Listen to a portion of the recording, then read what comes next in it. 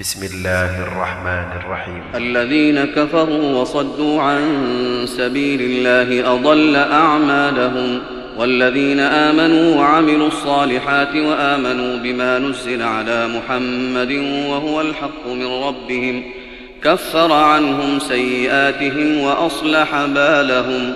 ذلك بأن الذين كفروا اتبعوا الباطل وأن الذين آمنوا اتبعوا الحق من ربهم، كذلك يضرب الله للناس أمثالهم.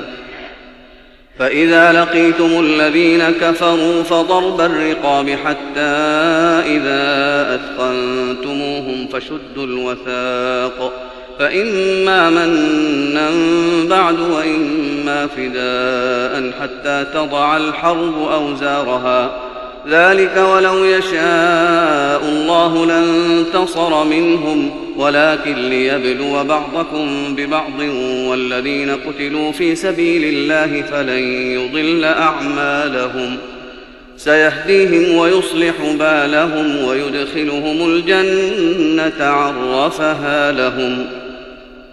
يا أيها الذين آمنوا إن تنصروا الله ينصركم ويثبت أقدامكم، والذين كفروا فتعسا لهم وأضل أعمالهم. ذلك بأنهم كرهوا ما أنزل الله فأحبط أعمالهم. أفلم يسيروا في الأرض فينظروا كيف كان عاقبة الذين من قبلهم، دمر الله عليهم وللكافرين أمثالها. ذلك بأن الله مولى الذين آمنوا وأن الكافرين لا مولى لهم. إن الله يدخل الذين آمنوا وعملوا الصالحات جنات تجري من تحتها الأنهار، والذين كفروا يتمتعون ويأكلون كما تأكل الأنعام والنار مثوى لهم.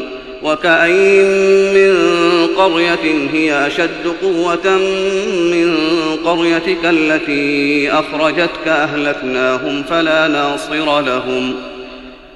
أفمن كان على بينة من ربه كمن زين له سوء عمله واتبعوا أهواءهم.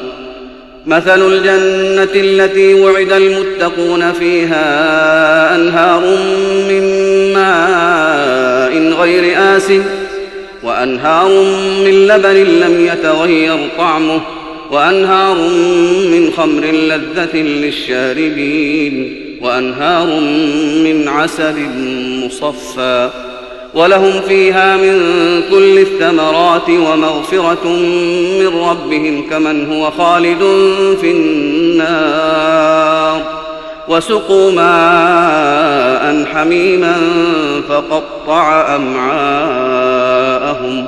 ومنهم من يستمع إليك حتى إذا خرجوا من عندك قالوا للذين أوتوا العلم ماذا قال آنفا، أولئك الذين طبع الله على قلوبهم واتبعوا أهواءهم، والذين اهتدوا زادهم هدى وآتاهم تقواهم. فهل ينظرون إلا الساعة أن تأتيهم بغتة فقد جاء أشراطها، فأنى لهم إذا جاءتهم ذكراهم.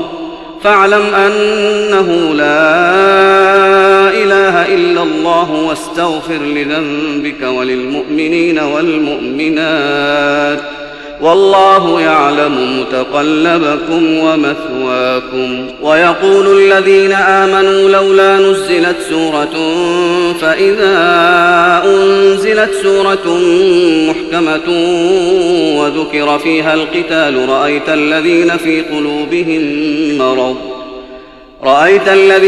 قلوبهم مرض ينظرون إليك نظر المغشي عليه من الموت، فأولى لهم طاعة وقول معروف.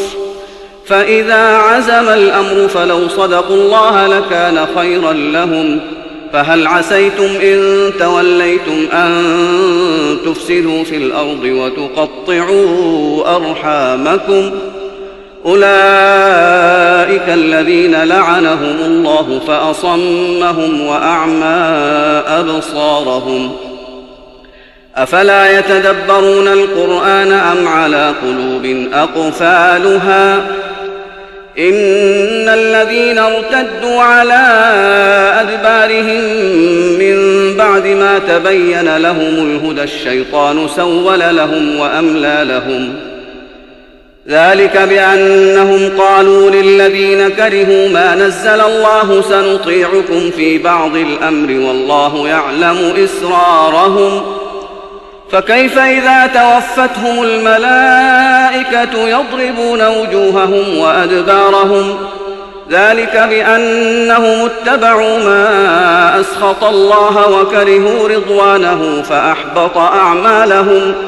أم حسب الذين في قلوبهم مرض أن لن يخرج الله أضغانهم ولو نشاء لأريناكهم فلعرفتهم بسيماهم ولتعرفنهم في لحن القول والله يعلم أعمالكم ولنبلونكم حتى نعلم المجاهدين منكم والصابرين ونبلو أخباركم إن الذين كفروا وصدوا عن سبيل الله وشاقوا الرسول من بعد ما تبين لهم الهدى لن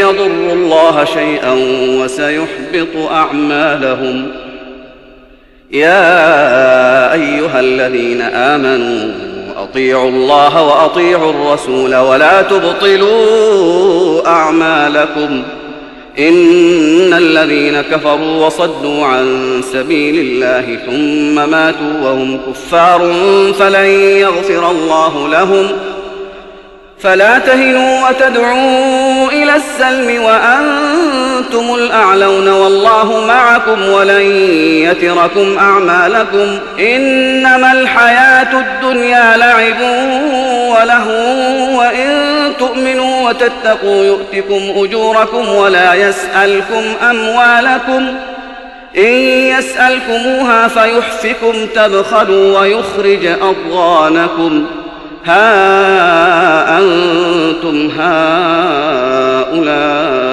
تدعون لتنفقوا في سبيل الله فمنكم من يبخل ومن يبخل فإنما يبخل عن نفسه والله الغني وأنتم الفقراء وإن تتولوا يستبدل قوما غيركم ثم لا يكونوا أمثالكم